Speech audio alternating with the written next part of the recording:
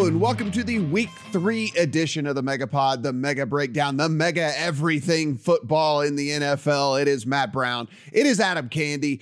It is Steven Andrus. If you want to follow us on the Twitter machine, and you should, at Matt Brown M2, at Steven Andrus 1, and at Adam Candy 2 E's. Know why. First couple of weeks in the NFL, kind of wacky. Things started off decently for me last week and then went off of the cliff, and hopefully we can right the ship here in week 3 and turn a nice profit. I'm looking at the bets that we have in pocket, fellas. We are interestingly in agreement on a couple of these things. So we're either all going to make some money or we're all going to lose some money this week. That is for sure. Guys, if you are watching us over on the YouTubes, please go ahead, hit that subscribe button. Everything we do, absolutely free at the lines.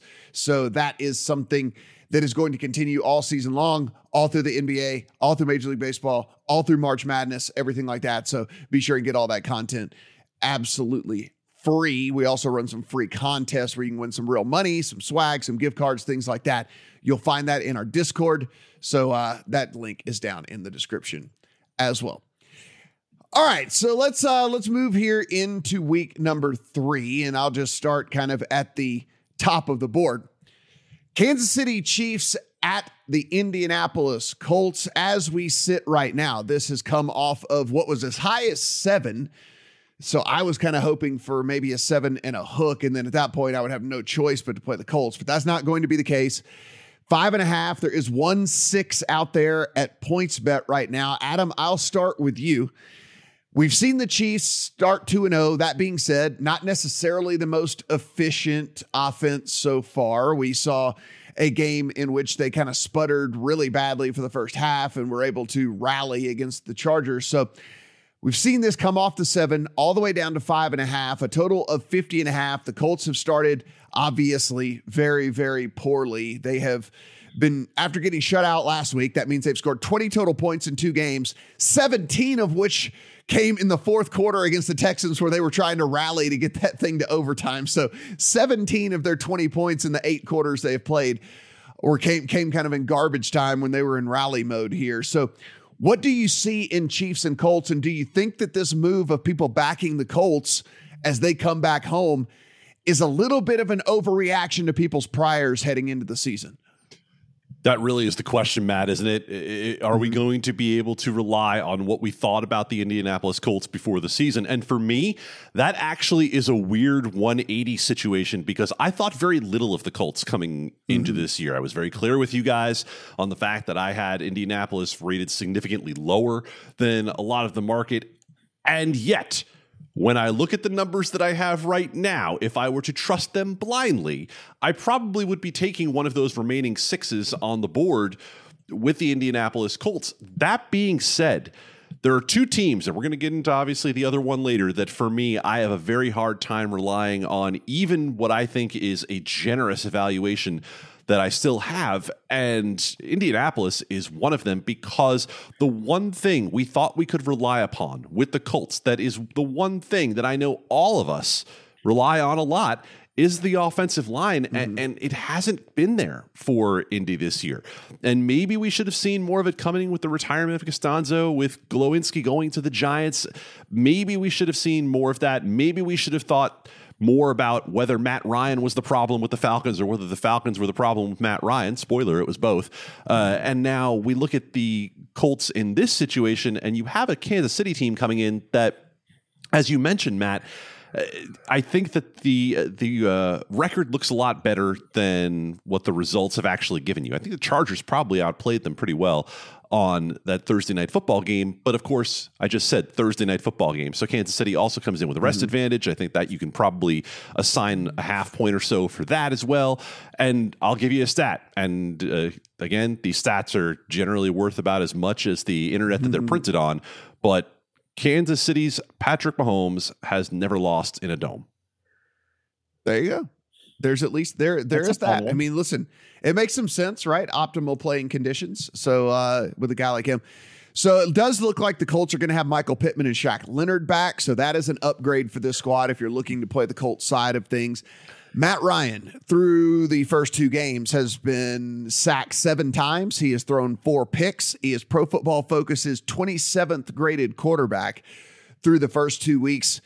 Steven, that being said, we know that Patrick Mahomes got away with a lot last week. I mean, Patrick Mahomes threw several turnover-worthy plays that did not turn into actual turnovers and got the fortunate luck side of things here, was running pure.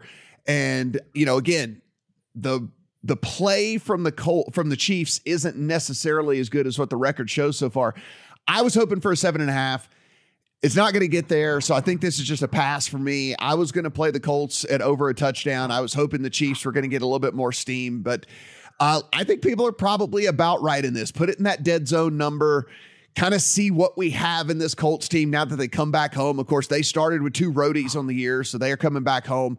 And then find out if this Chiefs team is as good as maybe we think that they are.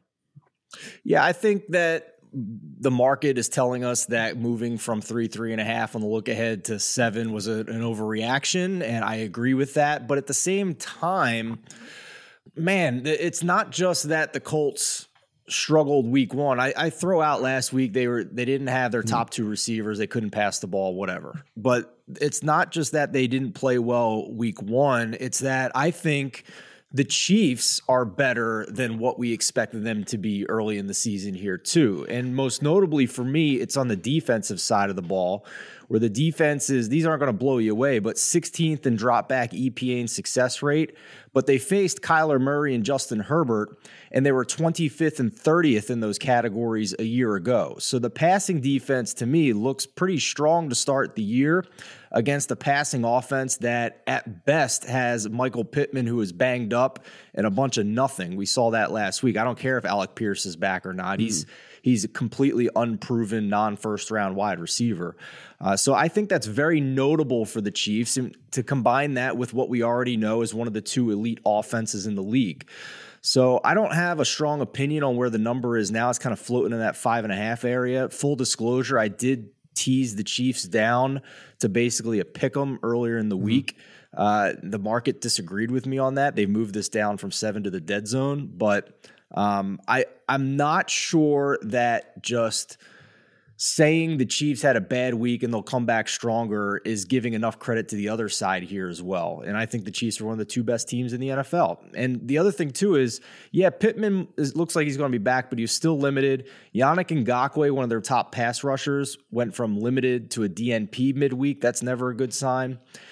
So I think you'll get the Colts' best effort. I'm just not as convinced as our lead writer, Eli Hershkovich, who is all in on the Colts this week. He thinks he sprinkled some money line on the Colts. So if you want to listen to that, you can go back to the Beat to the Closing Line podcast. But I was only comfortable doing a teaser here on the Chiefs to just win this game. The only thing I'll point out about this game, and if this thing, again, key-ish number of 51 from a total standpoint, it's sitting at 50.5 right now. If this were to get to 51 or higher, I would come in on the under and just kind of play with what we know so far, which is the Colts have looked really bad on offense. It is no guarantee that Pittman is going to be 100% in this game at all. Matt Ryan might be washed.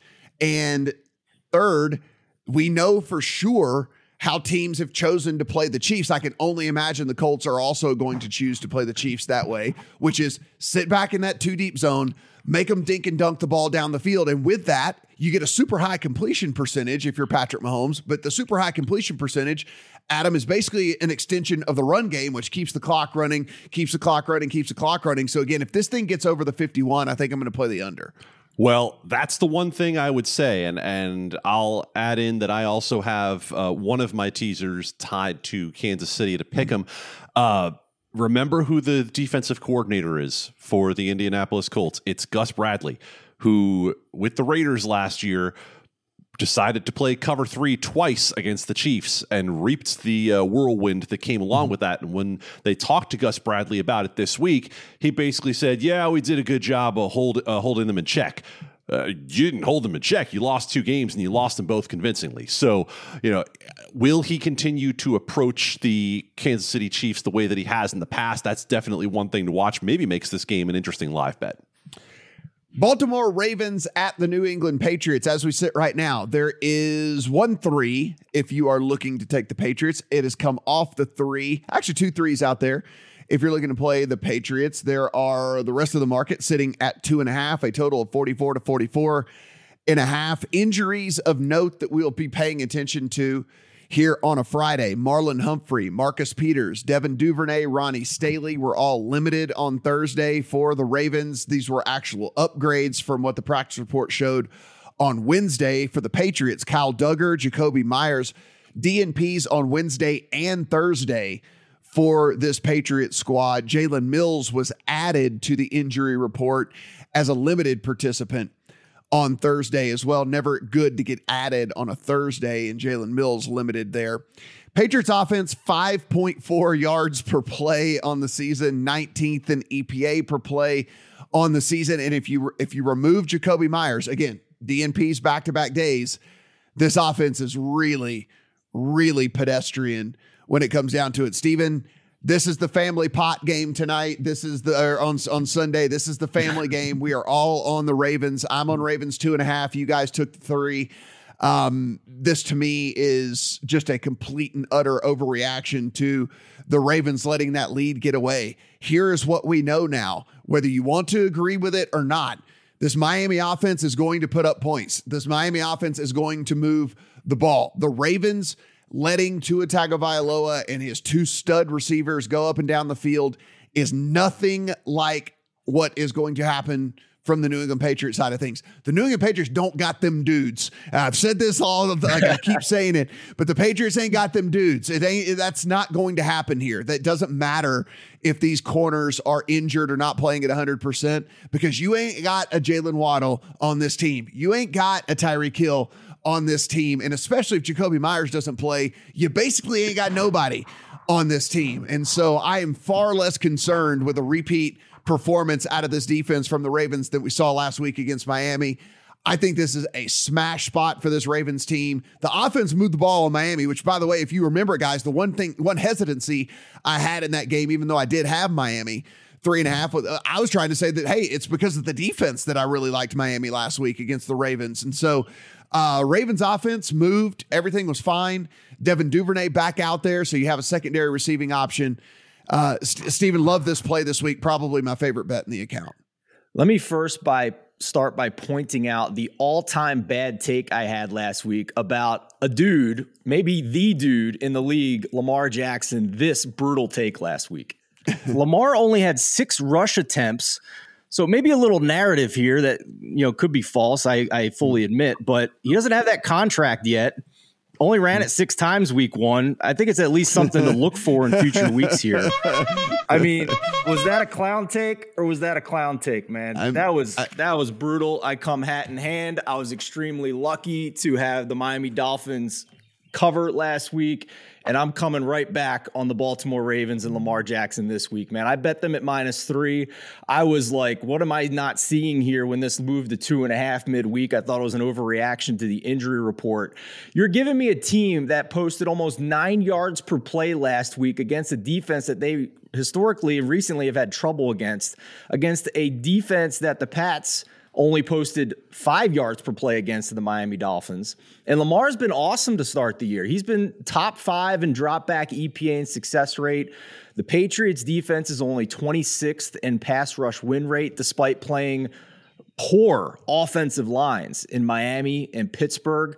And, you mentioned the injury report on D. Those guys came back to practice Thursday. It looks like their secondary is going to be pretty good against a wide receiving core, as you mentioned, Matt. That is not Tyreek Hill and not Jalen Waddle. So I don't have many concerns there this week that they're going to get exposed like they were last week. And New England is struggling to be balanced. They are 26th in run block win rate. The Ravens are 5th in run stop win rate. It might be skewed by some bad offensive lines, but still stronger than what the Patriots have done offensively running the ball. So I think it's a total mismatch here. I really do. I'm taking my stand. Yes, it's Bill Belichick. You can throw out the trend that the Ravens and Lamar and Jim Harbaugh have not won in New England. This is not Tom Brady's New England Patriots anymore. And I have all the confidence in the world that Baltimore, after being the first team in a couple of years to post that high of a yards per play and lose, is a very good offense that's going to come out strong and motivate it to win after they blew a game last week. Adam, I'm looking, and look, better offensive line, better defensive line, better quarterback, better playmakers, better backfield. I mean, there's basically, outside of the fact that the game is taking place in New England, dare I even say, better sidelines as well. Listen, I'm not saying Bill Belichick's 157 years old at this point. I think Harbaugh is at least on par with Bill Belichick. And if you want to talk about the coaching staffs as a whole, the Ravens are definitely better than what we've seen from the Patriots so far. Matt Patricia trying to call plays for this Patriots team has worked out splendidly so far. So I can't find any advantage really for this New England team other than the fact that this is taking place in their home stadium. And as we know, home field advantage is worth less than a point these days, basically. And so I think that this Raven squad is certainly every bit a 1.5 better than this New England Patriots team. So again, like I said, I'll take the 2.5 all day. Matt Patricia goes to prove my rule, Matt. And it's a hard and fast rule, not just for betting, but for life. Never trust anybody with 2 first names. You can't do it. It is a big step in the wrong direction with a red flag flying up above. That's why you can't trust Matt Patricia. And that is my hashtag evaluation of this game. Now, when we look at the Baltimore Ravens, just remind yourself, as you guys have mentioned, just remind yourself that the team everyone is salivating over this week, the Miami Dolphins, and we'll get there, they were up 21 points on this team in the fourth quarter.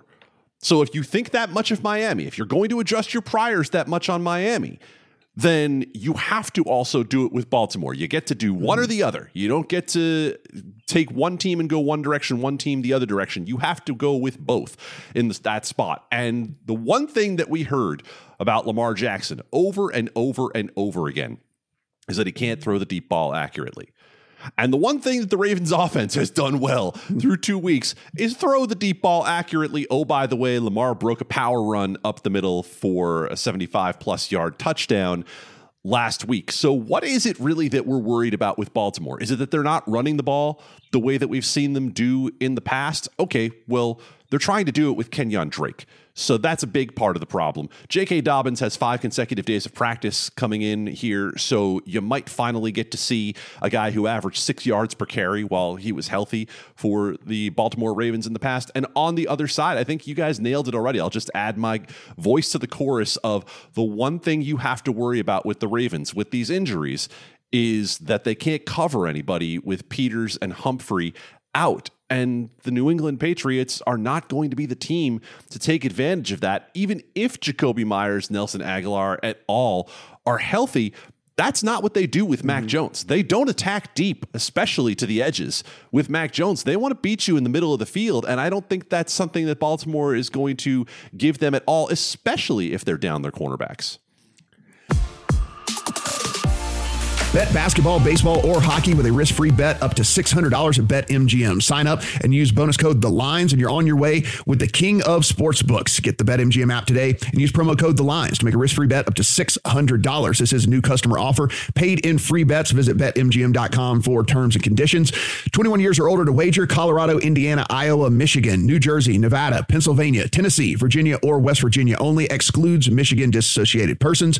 Please gamble responsibly. Gambling problem? Call 1-800-522-4700 in Colorado, Nevada, and Virginia. 1-800-270-7117 for confidential help in Michigan. 1-800-GAMBLER in New Jersey, Pennsylvania, and West Virginia, and 1-800-BETS-OFF in Iowa. In Tennessee, call or text the red line at 800-889-9789. If you or someone you know has a gambling problem and wants help, call 1-800-9-WITH-IT in Indiana. Promotional offer not available in Nevada.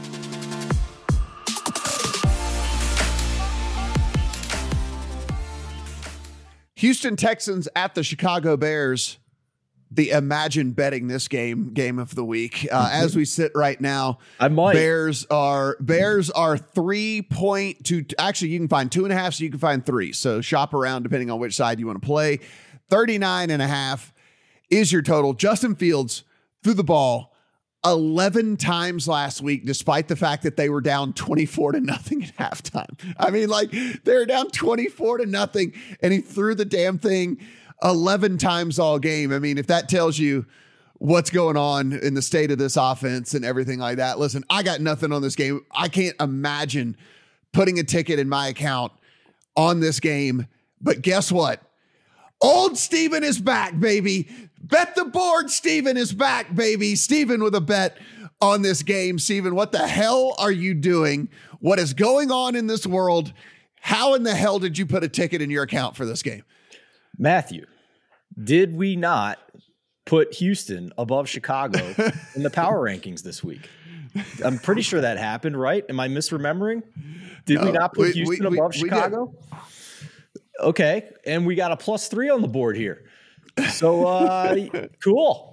Texans +3 at the most important key number when we're not even sure if they're actually worse than Chicago through 2 weeks against the Bears team that showed us if they get down, they're not even interested in competing potentially or trying to win. They just want to get through this season with a bunch of dead cap money and get their franchise quarterback healthy to actually have some weapons for next year. It's clear the Bears have no interest in competing this year. Meanwhile, the Texans are out here with one of the fastest paced offenses that are there.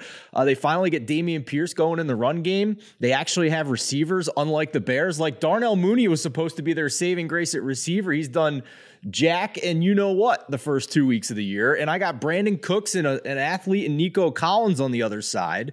So, pretty easy handicap for me. I'm not even sure that the Texans are actually worse than the Bears, and you're giving me 3. And if it's +2.5 when you're listening to this, pretty solid teaser leg up to 8.5 with a low total. Adam, I don't know what you think of this game. I guess the only thing you could point at if you did want to find a reason to back the Bears is Texans allowed the Broncos to go for 150 rushing yards. And if they don't want to throw the ball with Justin Fields, well, at least you get a team that allows a whole bunch of running yards. And so you can maybe go with that two-headed monster of David Montgomery and Khalil Herbert and try and just do it on the ground and have your quarterback run as well. I mean, that's kind of all I'm looking for in this one. I don't want to watch this game. I don't want to bet this game. I think that this game should just be struck from my memory, basically. It should be struck from the NFL schedule, but we have to make the rights holders and the season ticket holders happy and actually give them something to watch.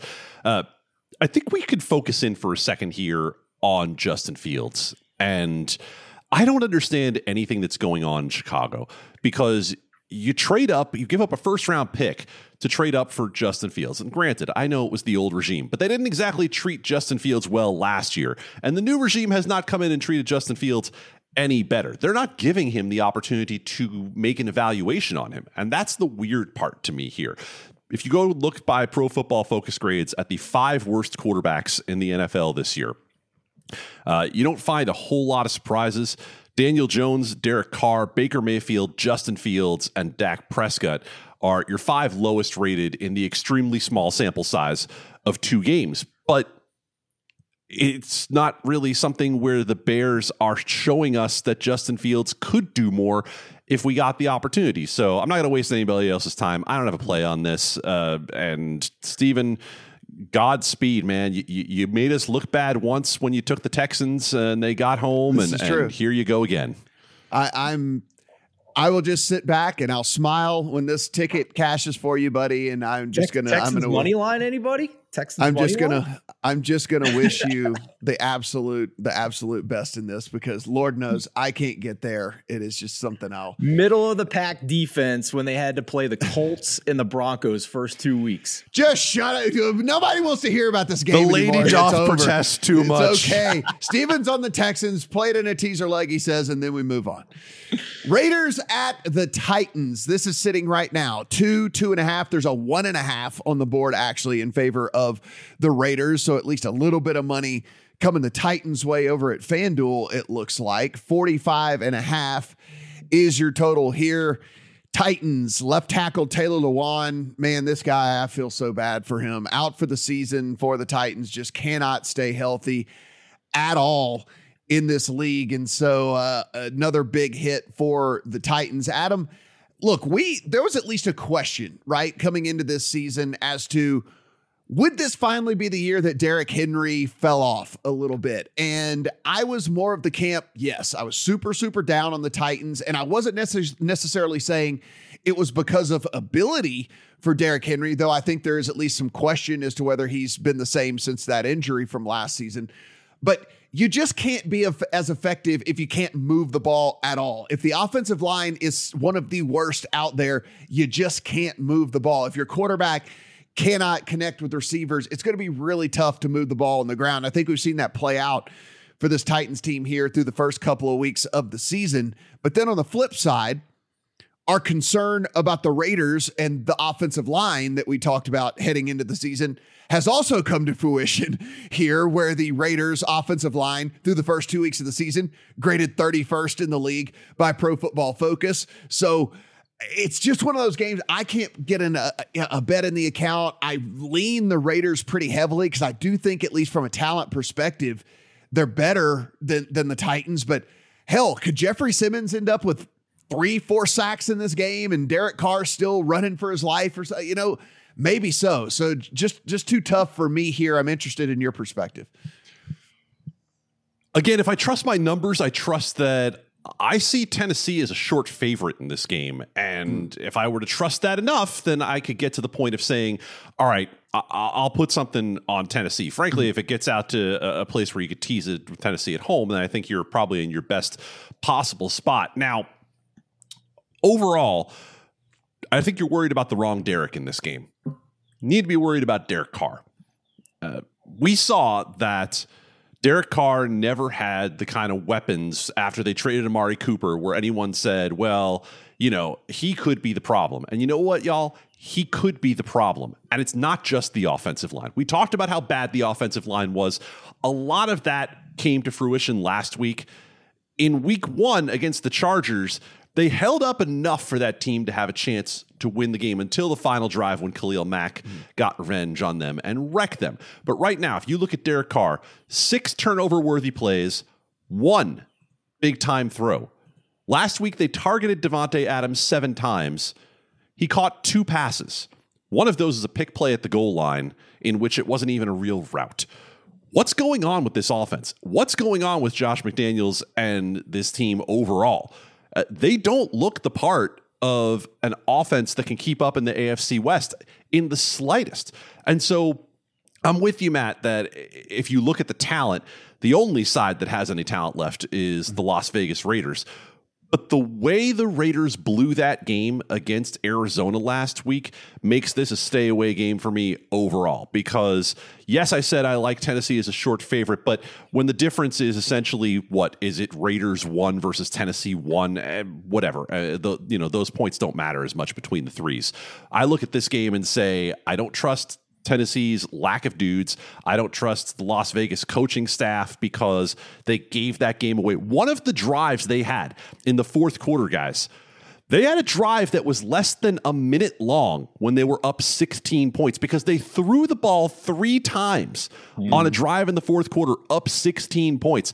That's not Derek Carr. That's not the offensive line. That's Josh McDaniels. And so we heard a lot about Josh McDaniels being a different guy coming in from New England. And thus far, what we've seen is that Josh McDaniels is not going to be a whole lot better in Las Vegas.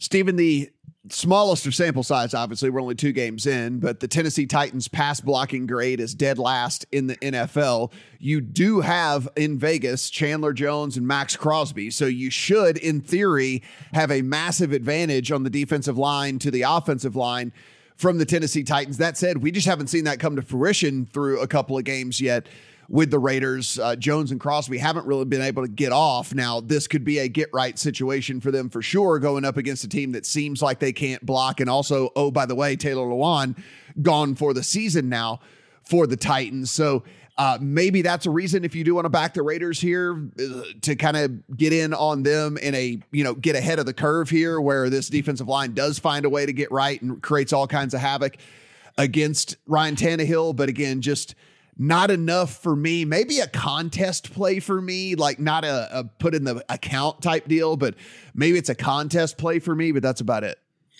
Yeah, we're seeing everything from Raiders -1.5 to -2.5 as we record on Friday morning. If this somehow gets the Raiders -3, like that is the stupidest bet. Like, do not bet the Raiders -3. But full disclosure, I did bet them -1 earlier this week, basically saying this game's a pick 'em. And I agree with everything Adam said about the Raiders. They look disorganized. They were already one of the luckiest teams in the NFL last year to win as many games as they did, with turnover luck and overtime wins, etc. But the Tennessee's running out of bodies here. I mean, they lost Harold Landry and Deshaun Hand, two of their best pass rushers in the front seven. This secondary has now allowed 9 yards per attempt to Daniel Jones and 8.3 yards per attempt to Josh Allen. And now they have to face Devontae Adams and Darren Waller. So I don't think they're going to be able to run the ball very well, but it is a pass funnel defense here because the Raiders' offensive line is not good, as we've documented, and Tennessee through 2 weeks is the number one run-stop win rate. That's fine with me. Go ahead and throw on the secondary. Like, be more heavy than usual throwing on this Tennessee secondary, and I'm perfectly okay with that. And then on the other side of the ball, Tennessee's offense just is not explosive. They're 31st in EPA through 2 weeks. They are bottom 10 in rush EPA and success rate. The offensive line has taken a big step back. So, yeah, we can kind of debate back and forth who should be a small favorite here, but it's basically a pick 'em, let's be honest. And this is just another opportunity for me to put money on my preseason opinion that Tennessee is going in the wrong direction and not a very good roster at this point. So I'm going to stick to my guns on that. Yeah, I also think that there's a non-zero chance that if this thing does get ugly by halftime in favor of the Raiders, that we see Malik Willis in this game. Like, I think that the drum beat is going to get bigger and bigger. It's going to be a bad season for the Titans as it is anyway. I think we all kind of agree with that. So it would be only Tannehill unders for me if I was playing any sort of prop market or anything like that. Because again, I think there's non-zero chance that he doesn't complete this game for them. Buffalo Bills at the Miami Dolphins, a game everybody is going to be paying attention to this week. This is a Buffalo Bills team through the first 2 weeks has looked like absolute world beaters. The Dolphins come back from a gigantic deficit. It looks as if we finally have figured out whether they're going to have an offense or not. The answer is yes, at least so far through a very small sample size here.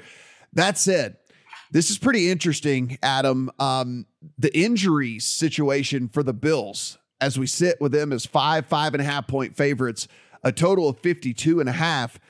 Micah Hyde, Jordan Poyer, Dane Jackson, all starters, all on the defensive side of the ball, all DNPs on Thursday for this Bills team. Gabe Davis, Dawson Knox, starting center Mitch Morse, starting defensive tackle Ed Oliver, and his backup Tim Settle were all limited on Thursday as well. There might not be a more important injury report come out on Friday than the Buffalo Bills, because this can certainly alter how you view this game as a whole, because we are talking a whole bunch of starters that I just rattled off right there that were either DNPs or limited for the first couple of days of practice this week. All right. I will admit that I was too low on Miami coming into the year. And Steven said before we went into the Miami evaluation last week that maybe we need to adjust our priors. So I have adjusted my priors on Miami. And yet, it is time to pump the damn brakes on the Miami Dolphins. My God, are we going overboard as a national media populace on what's going on with Miami? Look, I get it. McDaniel has come in here and modernized the offense. And we also look and see that Tyreek Hill is an absolute game changer. These are all things that are true. Against the New England Patriots, this team scored 13 points on offense. 13. Against the Baltimore Ravens last week, before they were forced to abandon all hope and throw it, they had 14 points through 3 quarters. What is it that we are so wild about other than the ability to get yards after catch? So again, if you want to adjust Miami from a team that was in, say, maybe the top of the middle third to a team that's firmly in the top third, go for it. I'm with you on that. I moved Miami up 4 spots in my power ratings this week.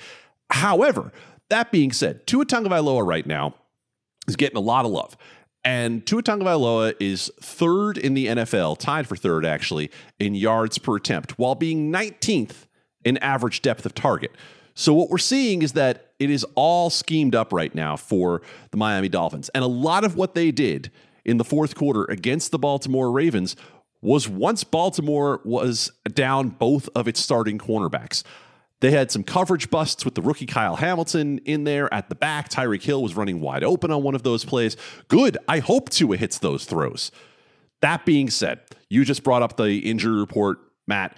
That's why I don't want anything to do with this at this point with Buffalo. I think what you see with them being at 5.5 is a pretty good reflection of the injury report, because this got out as far as 6.5 at one point. So I'll pass on this thing at the moment. And I also want to just say one more time, we need to see it more than one quarter with Miami.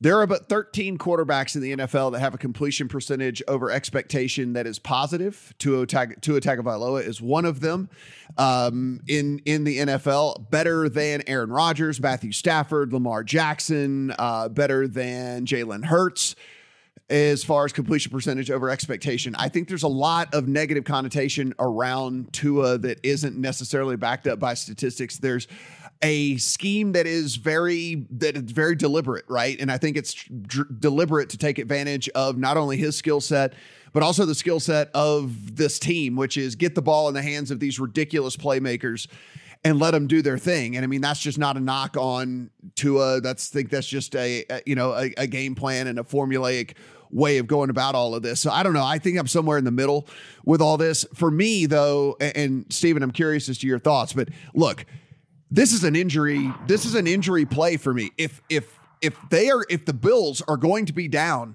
multiple starters in the secondary, I'm going to play the Dolphins in this game, because you are not going to be able to cover Tyreek Hill and Jalen Waddle and Mike Gesicki and all these guys with a whole bunch of rookies and backups. Like, it's just not going to happen. If Micah Hyde and Jordan Poyer, the best safety tandem in the NFL, can't play, which, by the way, they were DMPs on Thursday.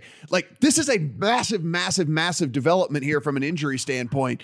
And so it would be no more further analysis for me than the fact that I'll take Tua and those two receivers versus a whole bunch of backups every single day of the week. Yeah, the other point I'll add in here is you guys talked about the Dolphins through the first three quarters and what their offense has done. Well, I would also like to add that their defense has been pitiful through the first three quarters, the first 2 weeks. They are 31st in EPA per play, and they are also bottom 5 in success rate in the first three quarters. So this vaunted Dolphins defense is not what it was under the old coaching staff to start games and for the majority of games. And they've been in catch-up mode last week, and they did what they had to do, I guess, against New England in week 1. But the most popular bet I've heard this week is the over in this game, for all the reasons you guys have talked about. The decimated secondary for Buffalo obviously being an elite offense. It's just, I don't have a bet in this game, but I think it's interesting that the opening line in the summer was Buffalo minus 3.5. The look ahead was minus 4.5. We're at 5.5 now. So numerically, if you are adjusting for Miami and bumping them up, then I guess you're bumping up Buffalo even more to get to this spread. The other thing I guess I'll add here, from an offensive standpoint, Josh Allen and Steph Diggs have been just absolutely fantastic, right? I mean, like, the connection has just been ridiculous. Xavier Howard did practice on Thursday.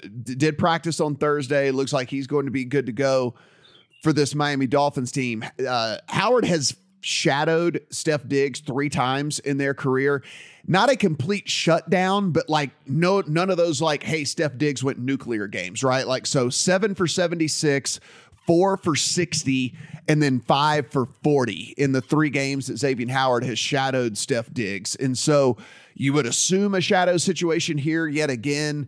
Diggs is going to get his. None of those games were, he got completely erased or anything like that, but certainly at least limited from going absolutely bonkers, which I think from a total standpoint, Adam, at least does stand out for me, because look, once we start talking 53 points needed to get to an over, you're going to need those dudes to have those type of games. And, again, if Howard is 100% and is in shadow coverage, which we can assume here, maybe does limit what we're going to get out of Steph Diggs in this game.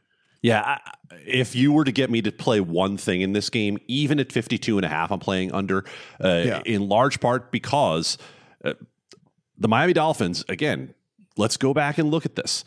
Through 7 quarters of football, that offense had a grand total of 27 points. And I saw what happened in the fourth quarter. And again, I will repeat, I adjusted my power ratings. I moved them up 4 spots.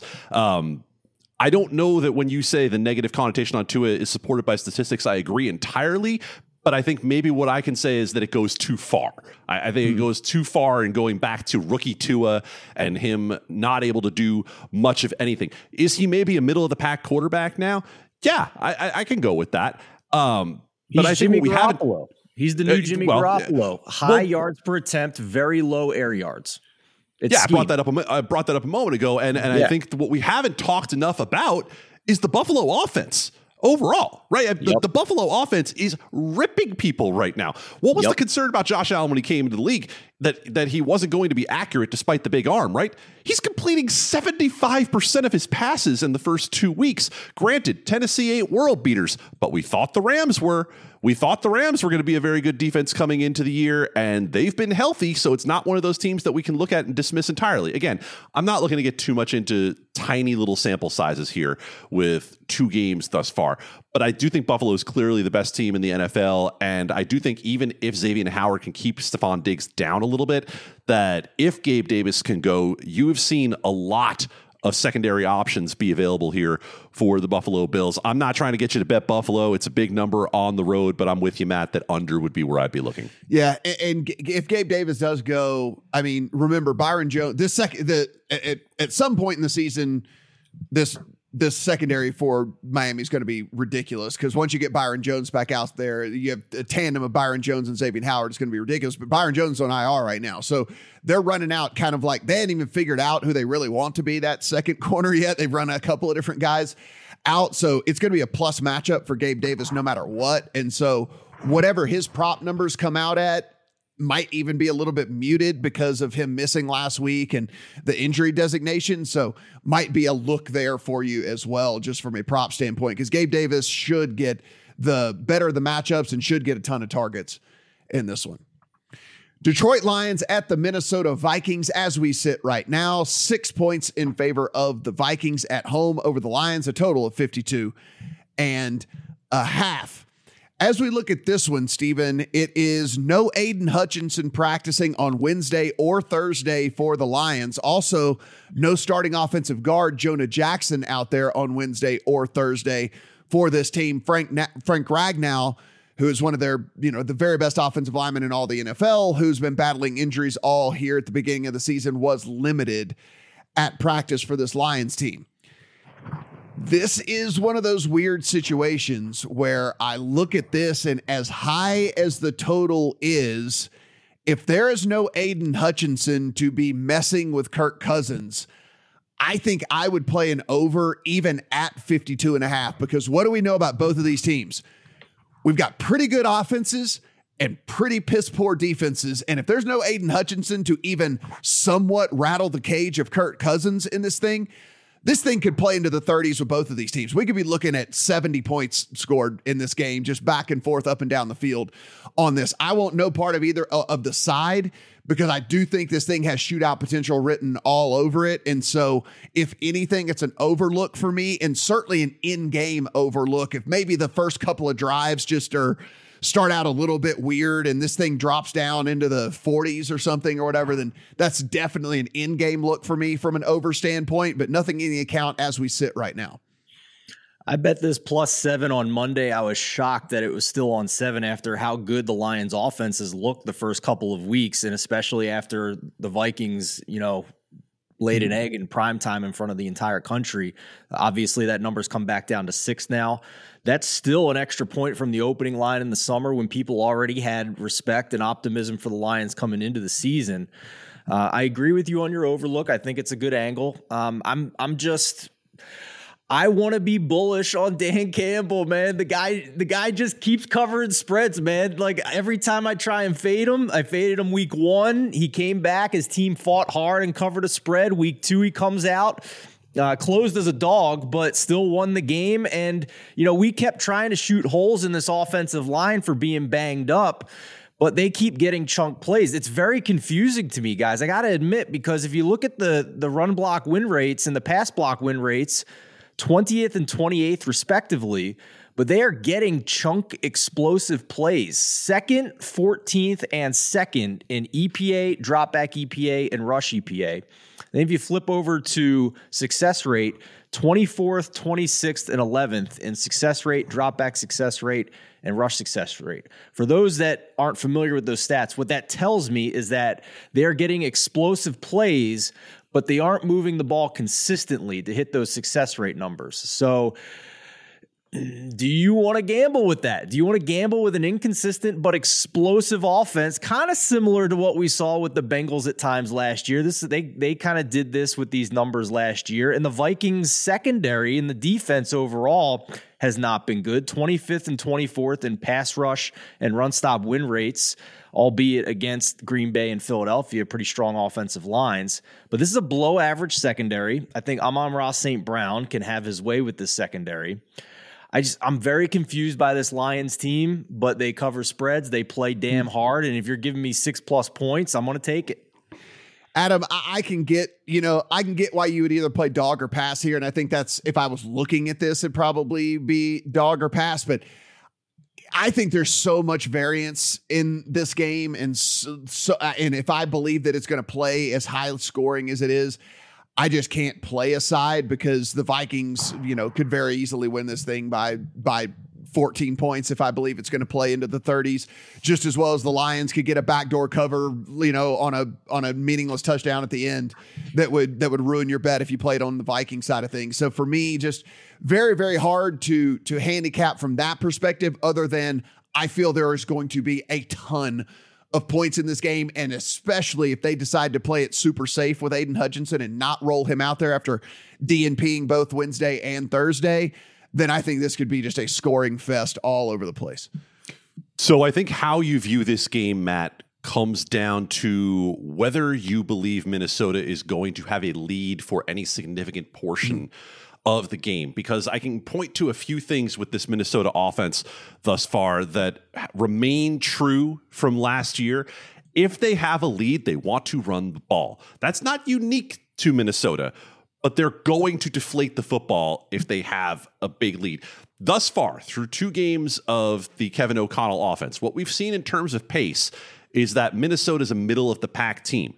What we've seen is that if the game is within 6 points, they are the slowest team in the league. Wow. So if you think they're going to be a team that is well ahead, I think they're already telling you we want to be able to take the air out of the football. The only reason that the pace has gotten as high as it is to middle of the pack for the Minnesota Vikings is because they were trailing Philadelphia for so much of that game on Monday night. Man, I know BTS is the most popular boy band in the world, but PTK, Primetime Kirk, man, there's just nothing quite like Primetime Kirk, guys. If you have the opportunity to go watch Primetime Kirk, never do it, because he's terrible. Kirk Cousins was not good last week for the Minnesota Vikings. Enough to give me some questions about this game.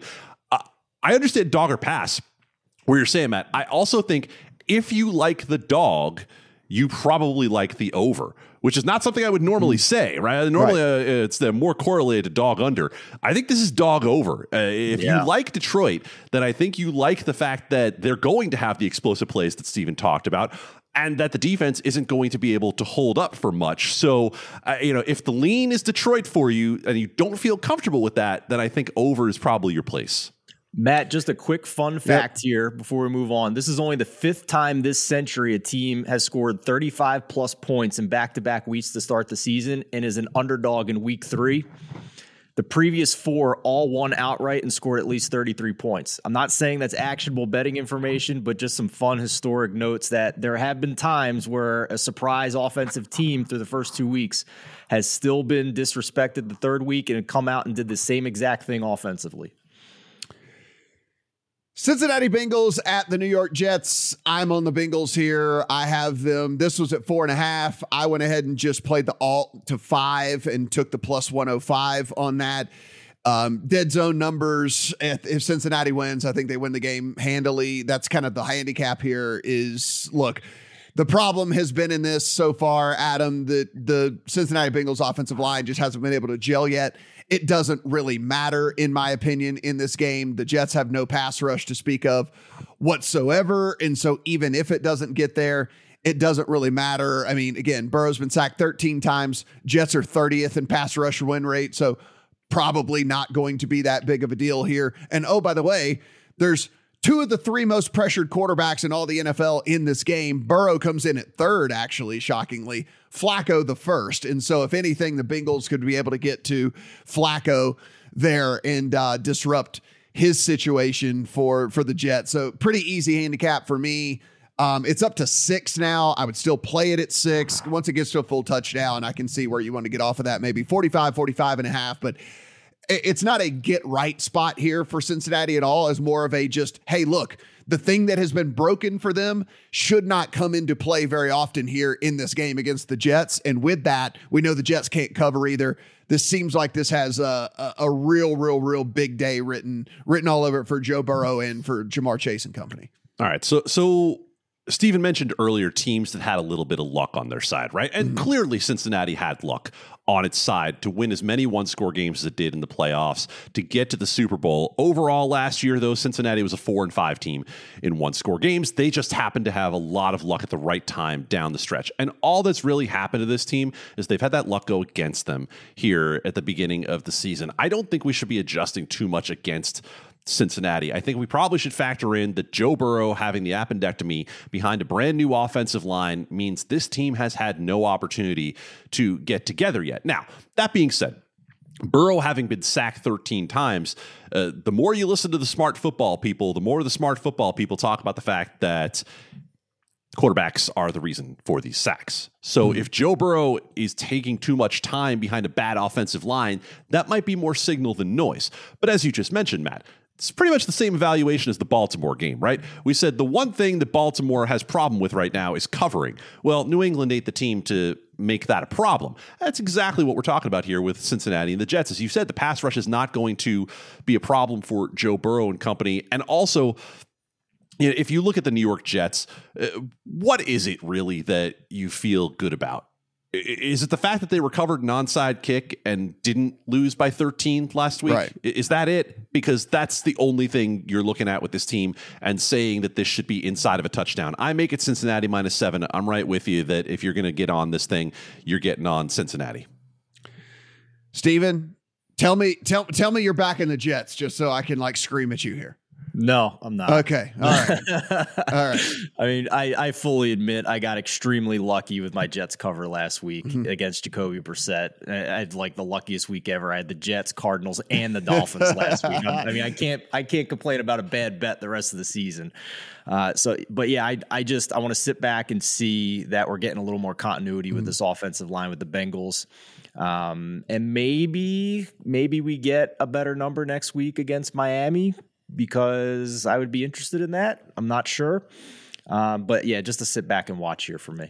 This is just a miniature teaching moment here. The line's moved to 6, so it doesn't really matter. But basically, if you're backing a favorite, guys, that like if that number's sitting 4.5, 5, whatever, something like that, like buying up to that next higher number to get plus money is typically a profitable situation for you. The games with spreads of 4, 4.5, 5, 5.5 have landed exactly on 5 or 6 13 times in the last 8 seasons, right? And so it's just, those are dead numbers. We call them dead numbers for a reason. So instead of backing a team at -5, like back them at -5.5 at plus money. If instead of backing them at -4.5, back them at -5 at plus money or whatever. So like take that extra tick up or whatever and get in the plus money territory. Because again, unless you're just really unlucky because it just lands on one of these numbers that's only happened 13 times in 8 seasons, then it's just better to go. It's more profitable to just take the extra money on that. So just we call that dead zone and dead money, you know, those dead numbers for a reason. So take advantage of that when you're making those bets. You're listening to the Lines.com podcast network. Looking for the latest player props and the best betting odds from the top U.S. sportsbooks all in one place? Then join us right here every day this season for free picks and best bets from the sports betting experts you can trust. Check out the Lines.com NFL Megapod as Matt Brown, Steven Andrus, and Adam Candy break down every game for this weekend's football slate. Join the Coast to Coast podcast crew Mondays through Fridays as Nate Weitzer and Josh Lander bring you the best player props and game lines for Major League Baseball, the NBA, and the NFL. And tune in to Beat the Closing Line twice a week as Nicole Russo, Mo Nawara, and Eli Hershkovich dive into NFL opening lines, plus special guests from the sports betting world. So subscribe, rate, and review to the Lines Podcast Network, the source you can trust to make you a better sports bettor. Philadelphia Eagles at the Washington Commanders, 6.5 right now in favor of the Eagles. 47.5 is your total. If we look at this one, Steven, is your Eagles team here. You're wearing your Eagles shirt. I think this team is as good as we thought coming into the season. I think Jalen Hurts has been even better than I thought so far in the very short term, smallest of sample sizes. I have the Eagles in a couple of different teasers. I didn't play them the full number here, but I have them in a couple of teasers.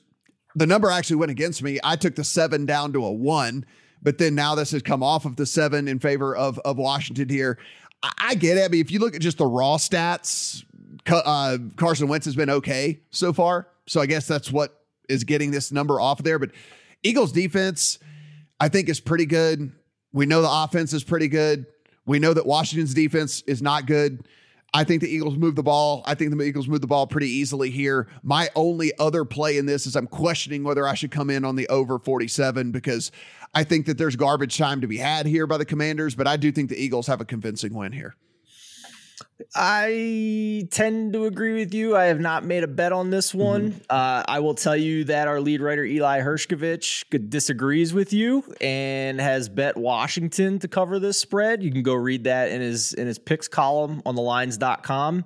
My observation to this game is that, by the way, I'm not wearing an Eagles shirt. Like, I'm not an Eagles fan. Like, how dare you, sir? I am a 49ers fan. And it was the bane of my existence growing up in Philadelphia. I will give you that because I was not an Eagles fan. But those fans drive me nuts, although they are passionate.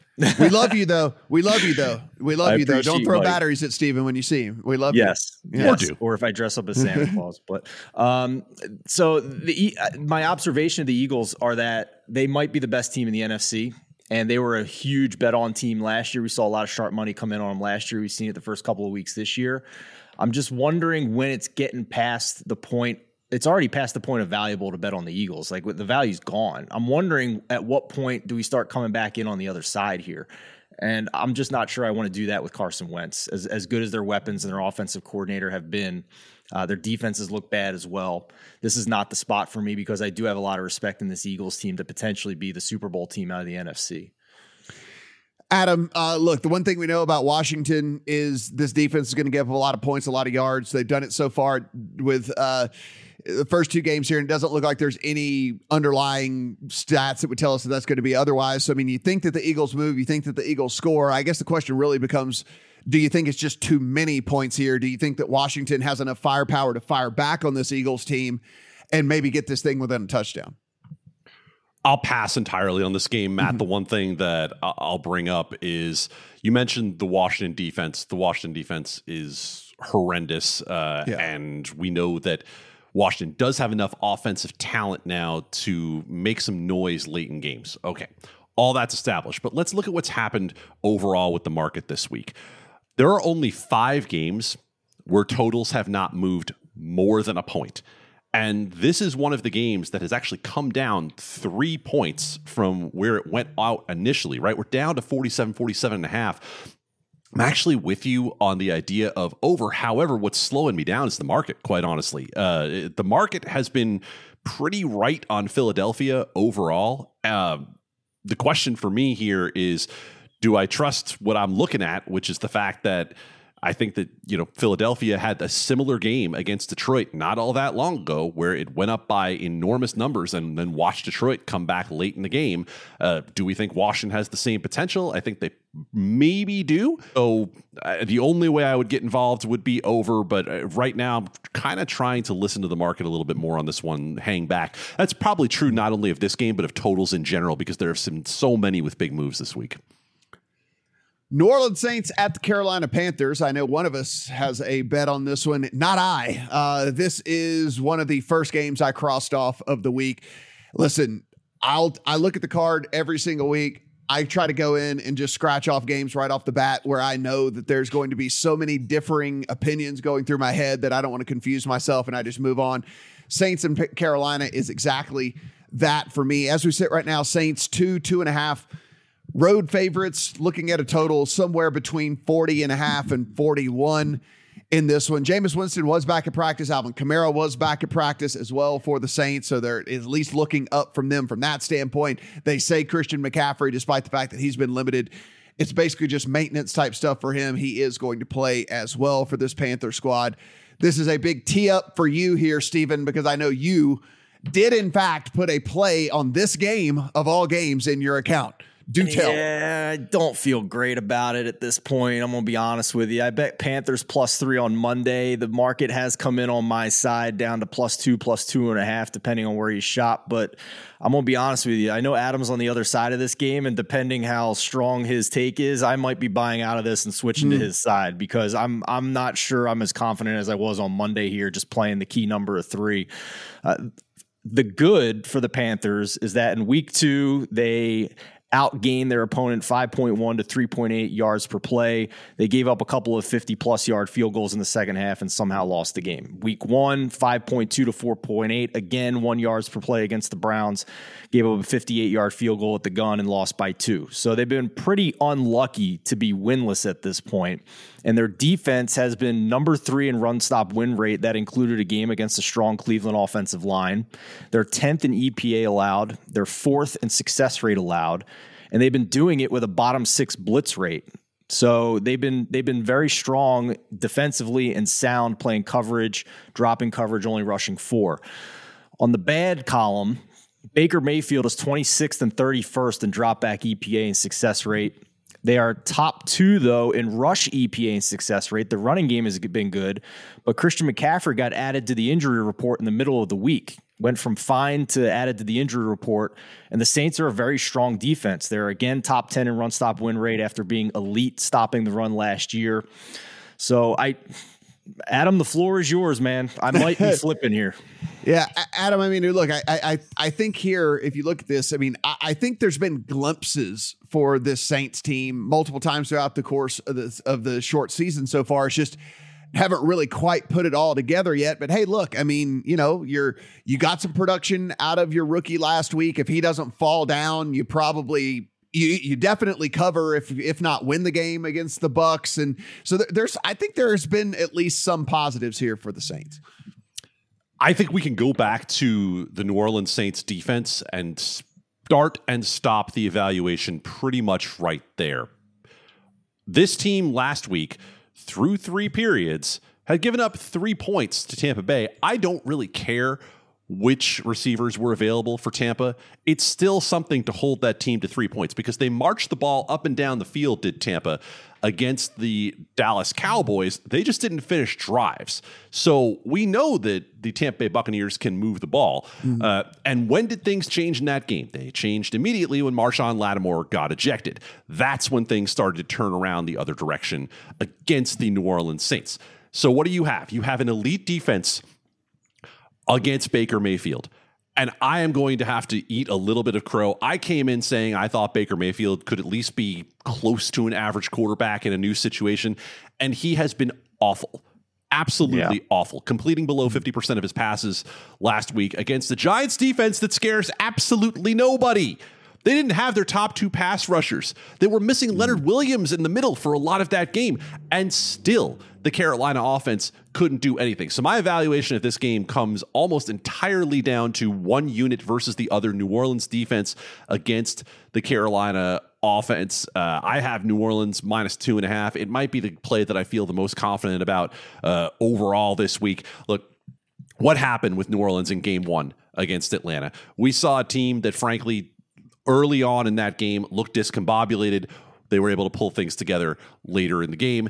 Now, Atlanta's offense might be a little better than we thought with the way they came back against the Rams, with the way they put up points early against New Orleans. On the other side of that, Tampa Bay's defense looks damn good thus far through the early part of the season. So I'm not going to get on Jameis too much for being bad Jameis and throwing the ball to the other team, because Carolina doesn't have the horses to make him look bad.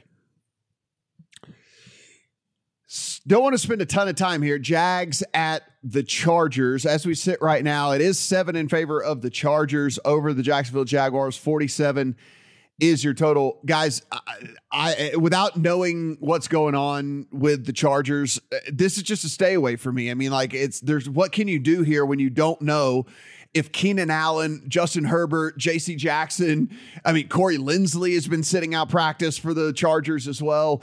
I mean, it's just, I know so little about this game as we are recording this on a Friday morning that it's not worth me even giving any sort of time to this whatsoever.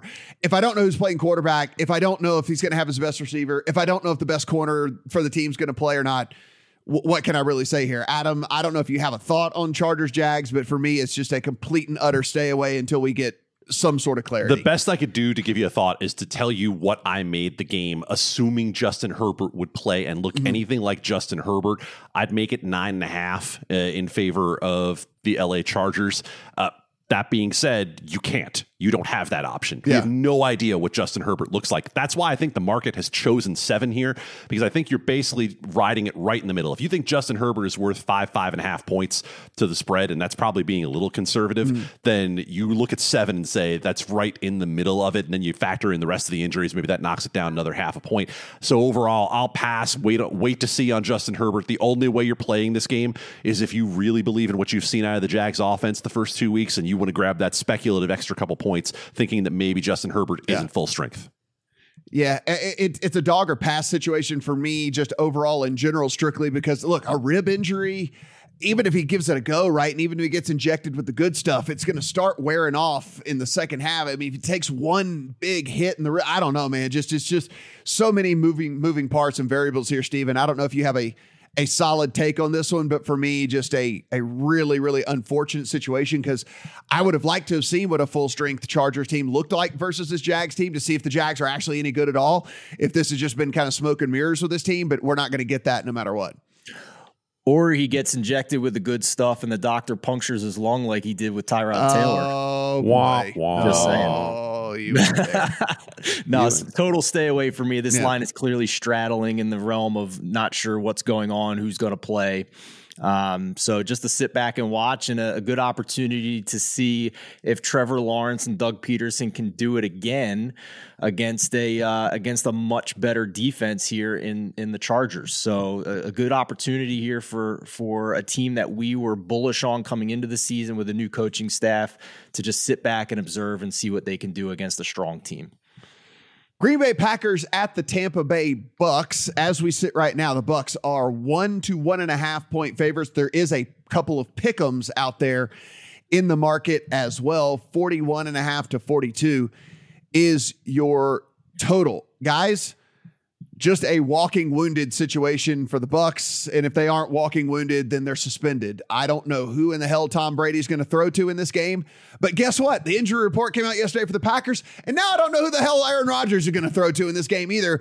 Neither team has any receivers at all. It's going to be the game of who in the hell just caught that pass? Like, over and over again. I loved my Packers position earlier in the week. I knew that the suspension was going to get upheld for Mike Evans. I knew Chris Godwin wasn't going to play. I knew Julio Jones' injury history, so he likely wasn't going to go. I thought it was a fantastic spot to get on the Packers to +8 and get them up in a teaser leg, which I did, and I do have in the account.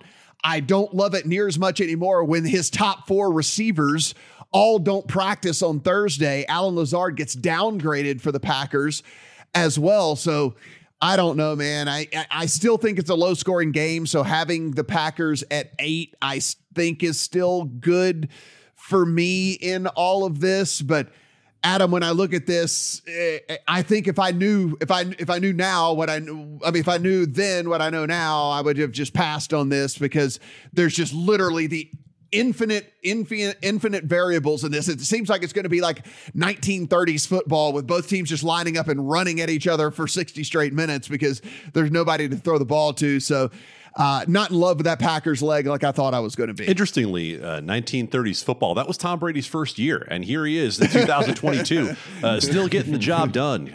Look, I have bet Tampa each of the first 2 weeks. I have won with Tampa each of the first 2 weeks. I want to bet Tampa again in this spot. I need to see that Tom Brady's going to have somebody to throw the ball to before I get that bet down. If I'm going to be on any side, I'm going to be on Tampa. I'm just waiting for a final injury report because of this.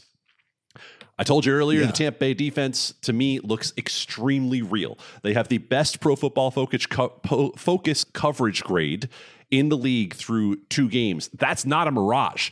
We know who Jamel Dean and Carlton Davis are. We know what this team looks like when they have Vita Vea and Akeem Hicks up front. That, of course, is a major question as to when they'll have those 2 guys together. Now, all of that said, we thought the Green Bay defense was going to be elite as well.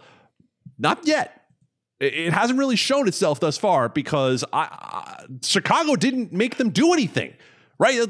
We have no idea if the Green Bay defense is going to be what we thought, but we do know PFF grade, they're 24th through the first 2 weeks of the season. So if you have the team that has the best coverage grade in the league against Aaron Rodgers and a group of receivers where we have no idea who's healthy and they weren't good in the first place. And by the way, an Aaron Rodgers who has been increasingly bad against pressure over the last 3 years. The numbers have gotten pretty rough on Aaron Rodgers when he doesn't have time to throw. I think my evaluation with this is not all that dissimilar to New Orleans and Carolina, where I look at the Tampa Bay defense and say, what is it that Green Bay is going to be able to get done against them? So I'm waiting on the injury report. If I'm anywhere, I'm on Tampa for a 3rd straight week.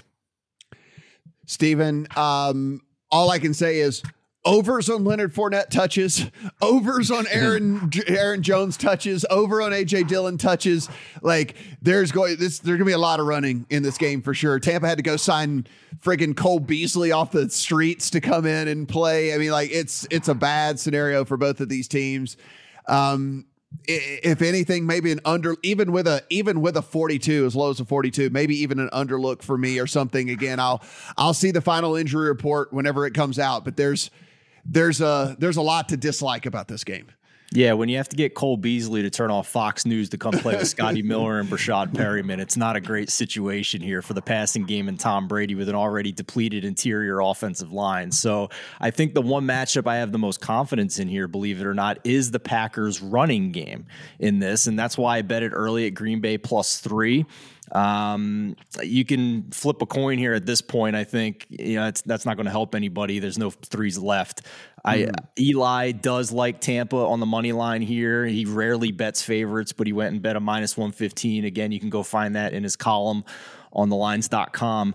But in terms of the running game for the Packers, they're facing a Tampa Bay. You mentioned the secondary, Adam. I agree with you. The coverage has been great. The secondary has been awesome.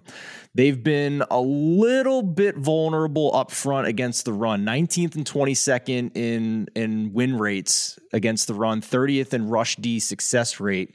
That's tied with the Bears through 2 weeks, who just got gashed by Green Bay in the run game. I think that could be the Achilles heel in this one for Aaron Jones and AJ Dillon to exploit.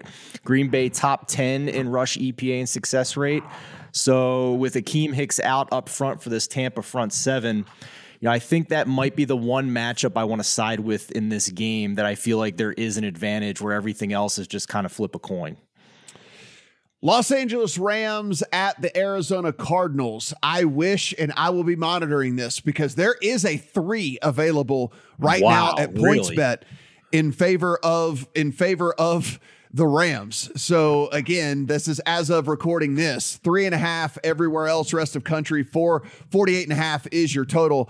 I have been holding out hopes, praying that I can find a 3, that a 3 pops here for me. A complete overreaction to a circus comeback by the Cardinals and a ho-hum win by the Rams. Power ratings wise, the Rams are 10 spots ahead of the Cardinals for me in this thing. And the fact that this has fallen to the point that it has, and that there is a 3 in the market right now at -115, you're not even paying all that much juice. I would be unloading the clip on the Rams at that number.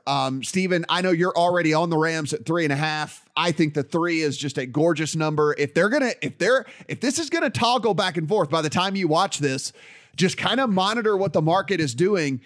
if you're going to get a 3 in this thing, I think this is like one of the best bets of the week, if not the best bet of the week. This was a complete overreaction to all of the highlights on SportsCenter of Kyler Murray running around like we're playing friggin' Madden and coming around with this miracle comeback. This Cardinals team is not good. Yeah, I just checked. I just cashed out my Rams minus 3.5, and as soon as we're wrapped, I think I'm jumping in the car and heading over the bridge in Indiana to bet Rams minus 3. Man, I can't. What is going on here?